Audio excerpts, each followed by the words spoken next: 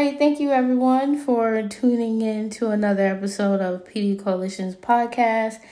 My name is Adriel Cooper, volunteer coordinator for Winsburg County, and today I have a special guest with me. Today I am interviewing Sean Swinton. He is a native and local Winsburg County. He's a graduate of Morehouse, class of 2019. And so, Sean, why don't you just introduce yourself to the people and get this thing rolling? Sounds good, Adriel. First of all, thank you for having me on your show, the podcast with the PD Coalition. As Adriel mentioned, my name is Sean Swinton. I'm a native of Kingstree, 2015 graduate of Kingstree Senior High School, and 2019 graduate of Morehouse College, where I majored in political science on a pre-law track. Okay, Sean, so today we're going to talk about sexual assault. Can you please start off with telling us, what are your thoughts on sexual assault and, where do you stand on the issue? Sure. I think it's very important, first of all, that we're even having the conversation as we just got started in the month of April, which is recognized as Sexual Violence and Sexual Awareness Month. My stance in my beginning work with sexual assault began in college, where I helped with the National Action Network's panel that we did, sexual assault awareness panels on, and also former Vice President, currently President Joe Biden's It's on Us initiative, basically combating the conversation around and the stigma around sexual assault on college campuses. So for me, sexual assault is something that is very important that we have the conversation about and getting it out there, that folks should be aware about it. If they see it happening, we should say something about it. If we see it being done, we should not be afraid to speak up about it, and we should be willing to destroy the stigma around what is sexual assault, because I think anytime someone mentions sexual assault or any sexual conversation, it's a thing that we hide or shy away from. And if we do that, then we can't have the conversation, or we can't bring awareness to such a thing that is never spoken on. So I think the importance of April being that month to highlight it, just not in April, but all the other months as well. It's important for us to know why sexual assault and why sexual awareness is important. So that's my take on sexual assault and why should we be having the conversation, because I also believe it's not had enough. I definitely think that's true, that we could definitely talk about it a little bit more. So what strategies do you think that we could use to better educate not just young men, but women and people of all ages in general to respect body autonomy and responsibilities for understanding what consent is? That's a good question. I think it starts off, and I know it's cliche and we're going to say it quite a lot in this podcast, but the A word of awareness, we can't say it enough. I think the awareness of first recognizing what consent is, recognizing who has consent, the power of consent, and that comes in making sure that not only young children, adults as well, men and women are clear that consent is something that the individual themselves possess. So there's this quote that the PD Coalition that I'm seeing here in your literature is, consent is mine to give, not yours to take. So consent is something that we have to teach within our schools, have to teach within our communities, and it's something that we should make sure that all students know on the basic level of consent. If I could use for an example of a child or something, if we had a toy or something small like that, those small lessons that can teach what consent is to children, to middle-aged kids in elementary school, to high school, and even on a college level, consent is something that you have to have permission to do. It's also been said before that consent is somehow sexy or consent is somehow cool. And when we do those things, it is important that we put those terms or make it seem fun, but we have to make sure that there's a serious tone around it. And that comes in being the bottom line, that consent is mandatory, consent is first, consent is necessary. It's not something that we should just give it a cool name and say, okay, consent is this. Consent, bottom line, is mandatory, and without it, there should be nothing happening.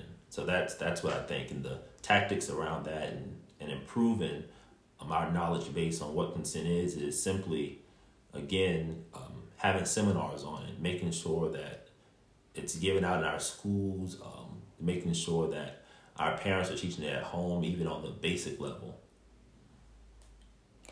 And I would also like to note, you know, especially starting with children, consent can definitely be taught and worded in a way that children understand, just like you stated.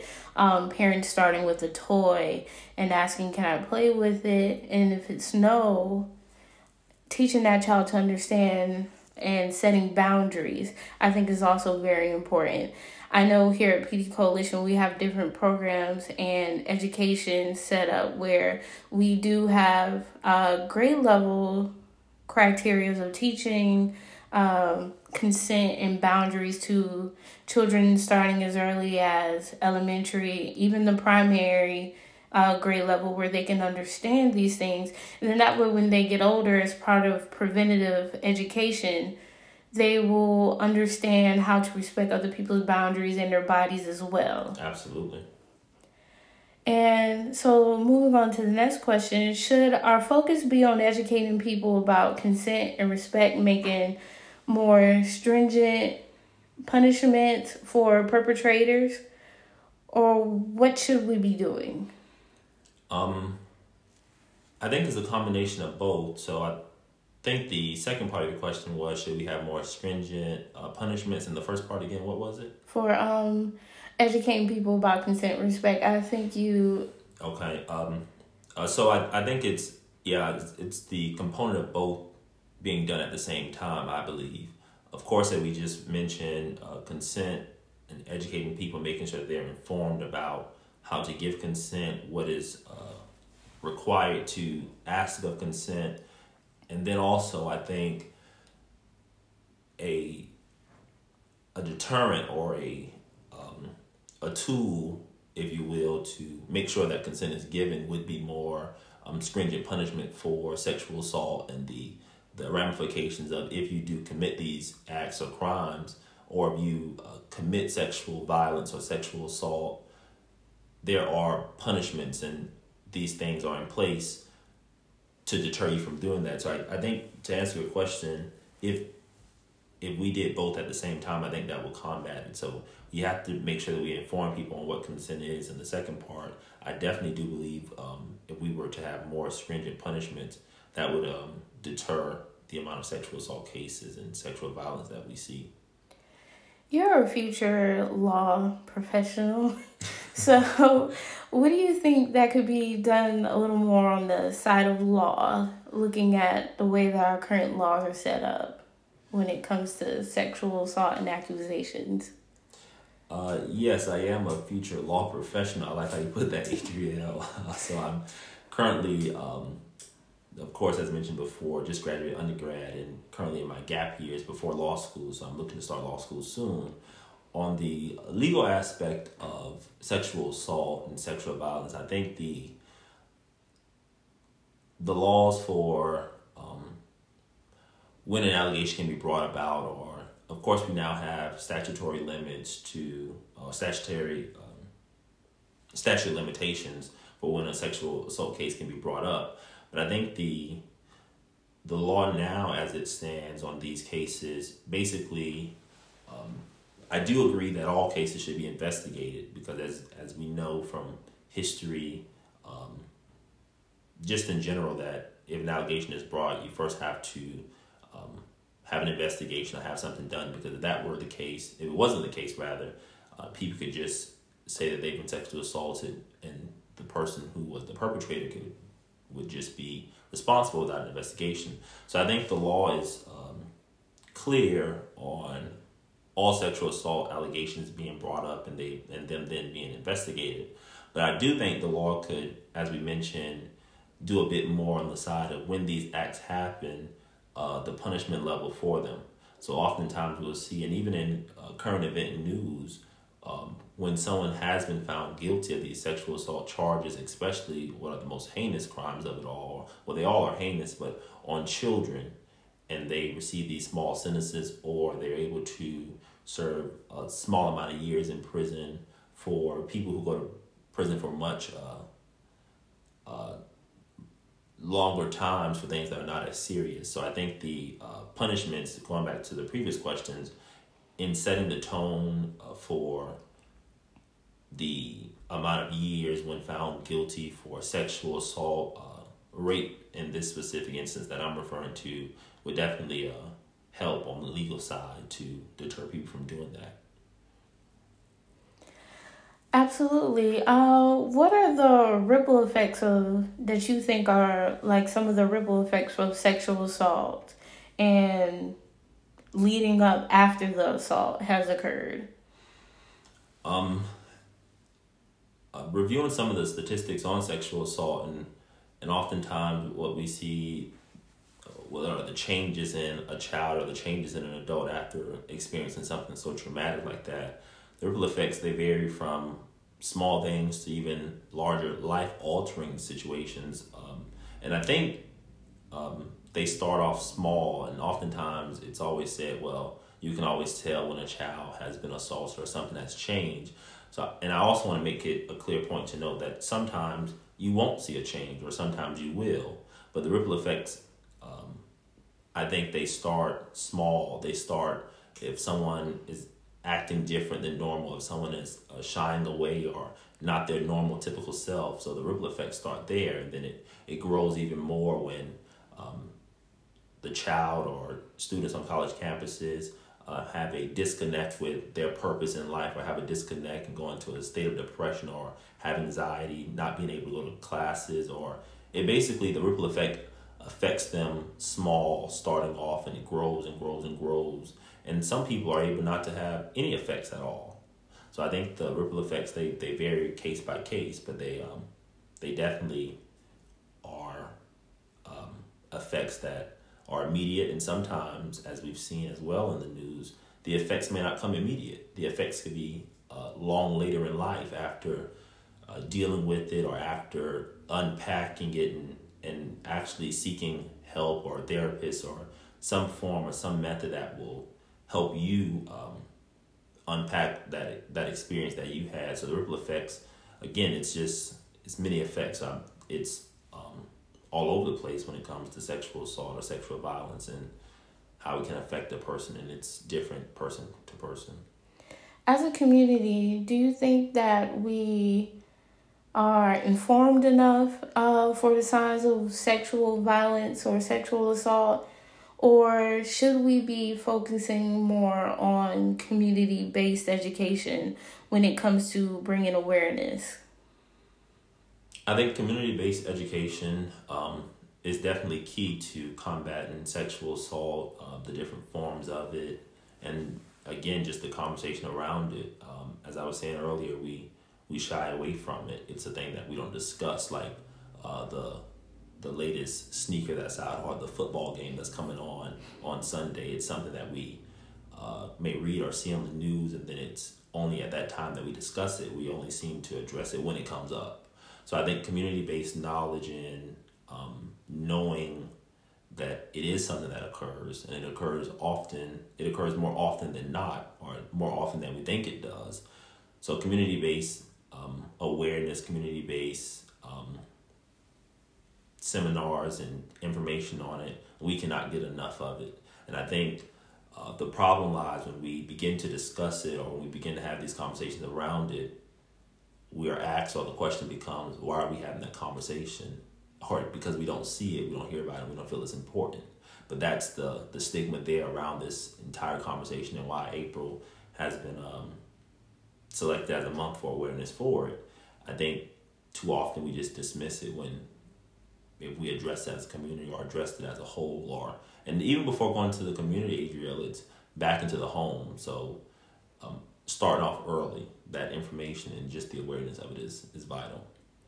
And as African Americans, you're African American, we're both African American, especially in the Black community, do you think that we discuss sexual assault enough? I know I often hear different things of, we put emphasis and a lot of focus on how we dress and pay attention to young girls, especially Black girls. I don't think they are allowed to do things that other kids of other ethnicities get to do. Like, I know long hair was a issue growing up.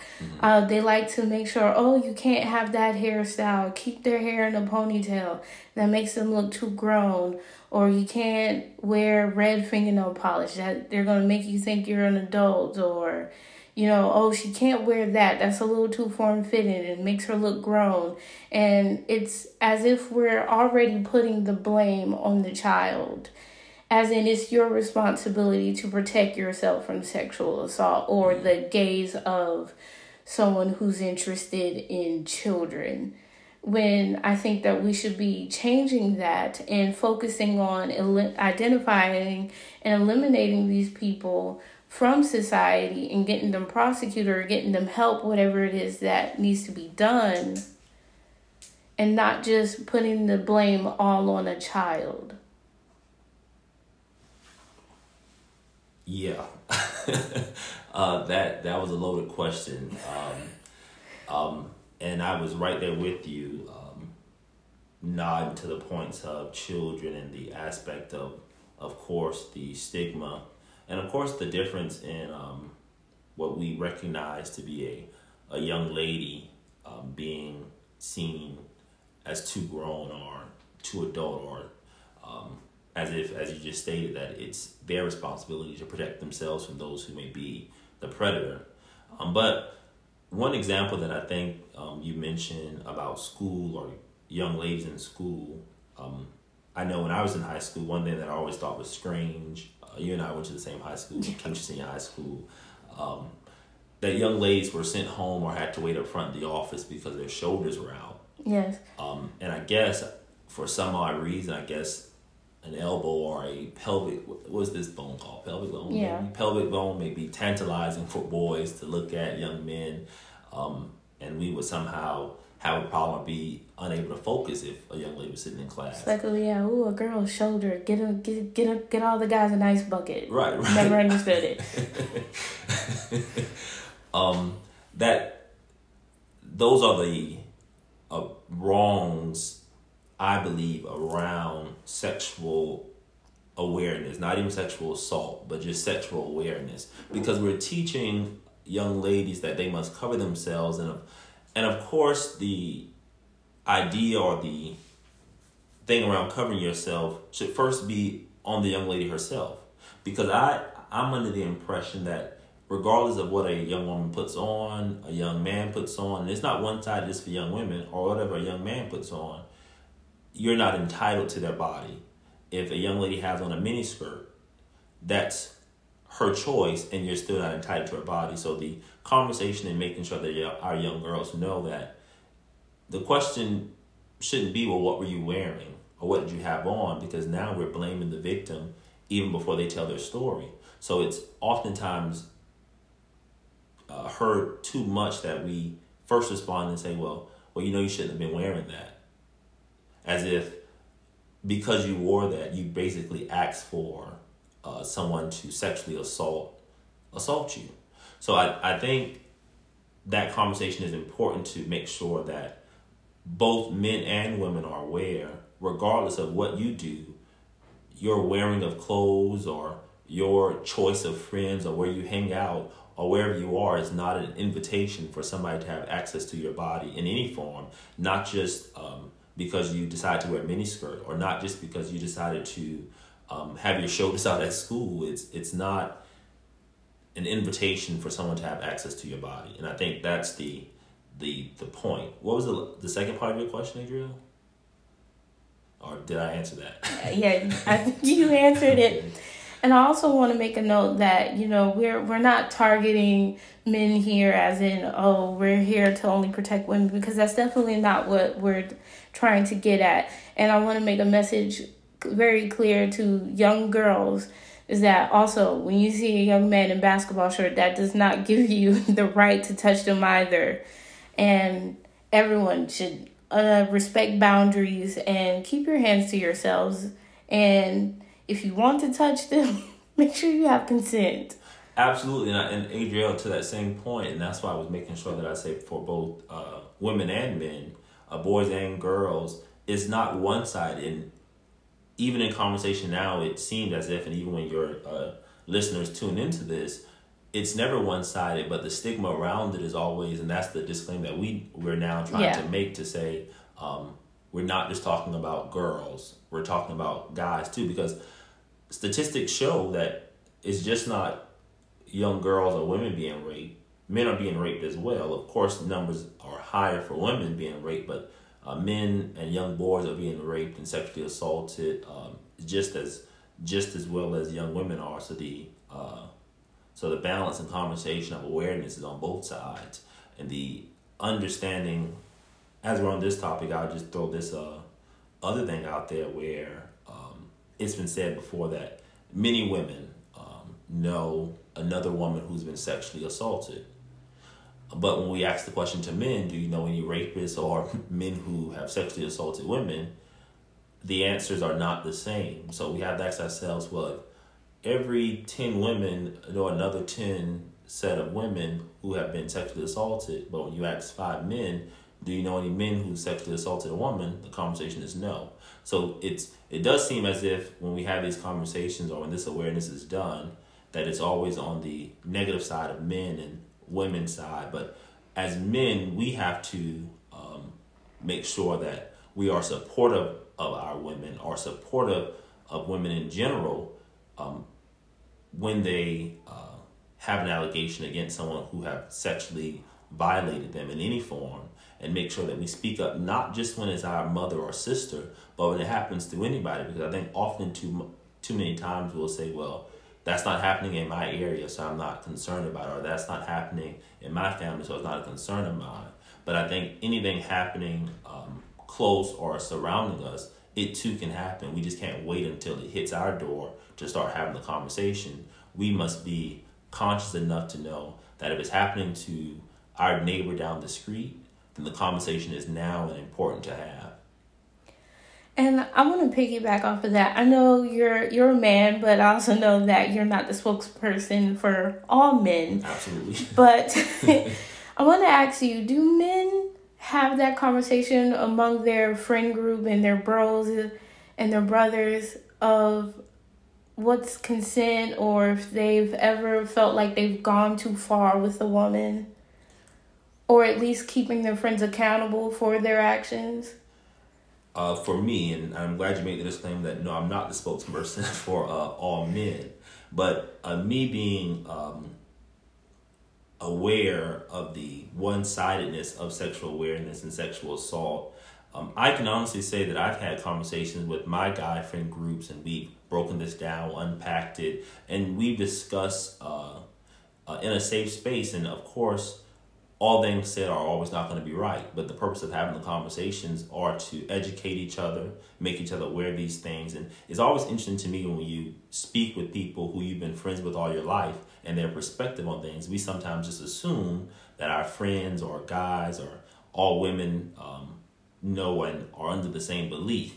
But one example that I can share, of course, not the details of the conversation, but just a couple of weeks ago, I was in the barbershop, and the conversation came up, or a comment came up, and one person disagreed with it. And then it turned the entire conversation on a Saturday morning to what is sexual assault and what is sexual consent. And I thought that was an eye-opening moment, because that was my first time being in a barbershop where that conversation was happening. And what I enjoyed most about it was seeing the passion from everybody who was on one side of the conversation and was on the other side of the conversation, and to see that younger boys were sitting in the barbershop also taking this in. So I think that right there in itself is important, that conversation is had, not just all the time about anything, but things sometimes of substance and things that are going to be impactful in the lives of those who may be listening. Like the young kid who I'm picturing now, he was intensely listening, and I was like, this conversation could do one of two things. It could either bring him awareness to something, or it can have him to be dismissive about this topic, like some people in the conversation were. But at the end of that conversation, of course, after myself and some other people chimed in with some good points, I thought we were able to come to a ground of understanding. And one thing I have witnessed, when someone believes something or when someone has something ingrained in them, it's difficult for them to grapple with something and then change their perspective. I think you're more of a man when you're able to have a perspective on something, learn from it if it's incorrect, and then be willing to say, okay, I may have been wrong in my thinking about this, and I'm willing to make that choice to change. And not only just change, I'm going to consciously make an effort to do better. So I think that is important that those conversations are had. Is it had enough? I don't think so. But that's why we're having this podcast now, to make sure it does. So sexual assault is oftentimes defined as a gender-based issue, mostly of women. And, we are currently still in the Me Too movement.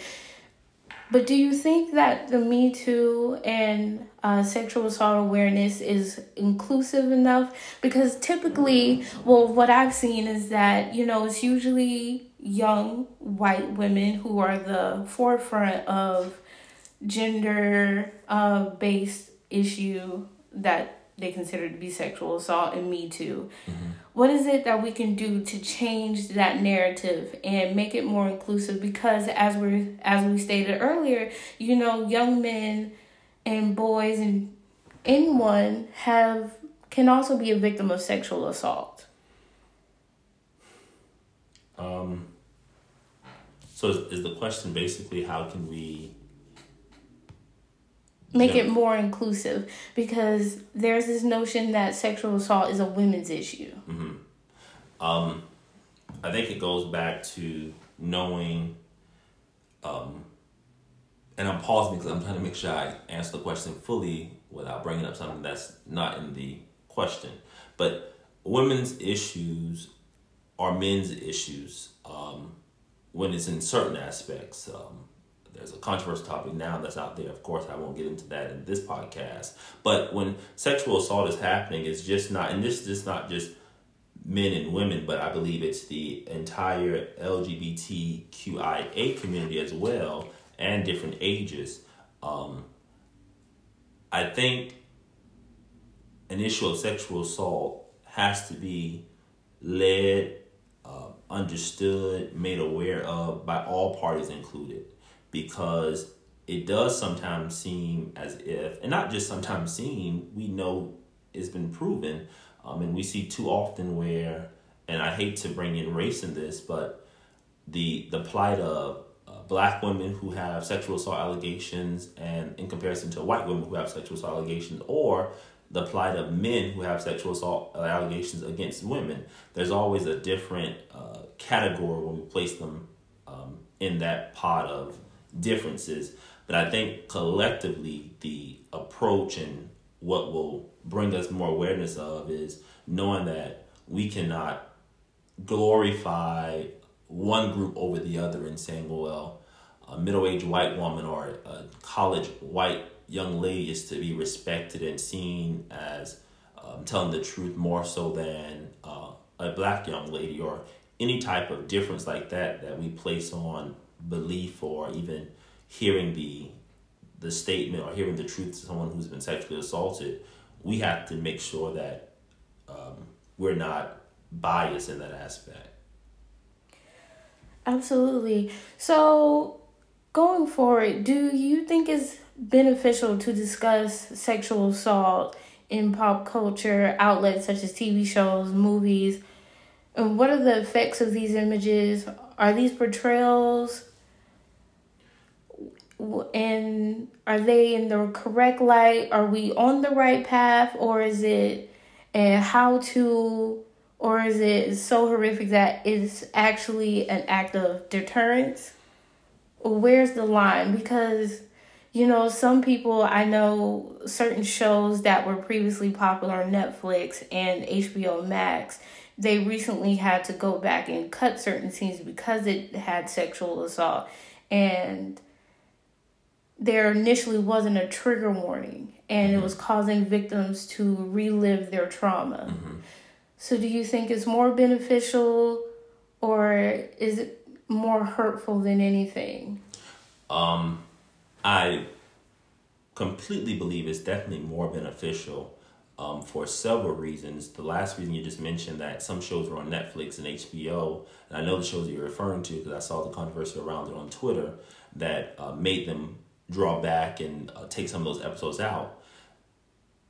I think when we have those discussions or when we see things like that on our outlets, Netflix or HBO, and victims who are traumatized by it speak out and say that this was wrong in this way, and I somehow had a traumatic experience to be relived through this show. I think we only get better with doing better if we are actually okay with putting it, not even okay with putting it out there, if you will. It's if we're okay with being corrected. So that conversation being had in on our pop culture or TV shows like that, someone who now works on that show or someone who works for Netflix will now be more conscious when shows come out, or basically the editors, anytime something is done or we have to have that path to correct a problem or have that conversation of how this could have been offensive to somebody.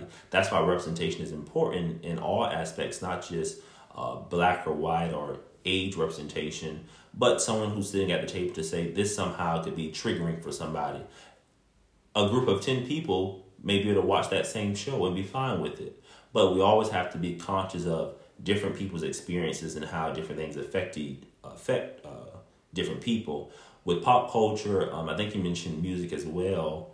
I think some of it, and I must be candid, some of it is detrimental because it's basically all the work in the world can be done on Netflix, HBO, and other cable news networks or different TV platforms.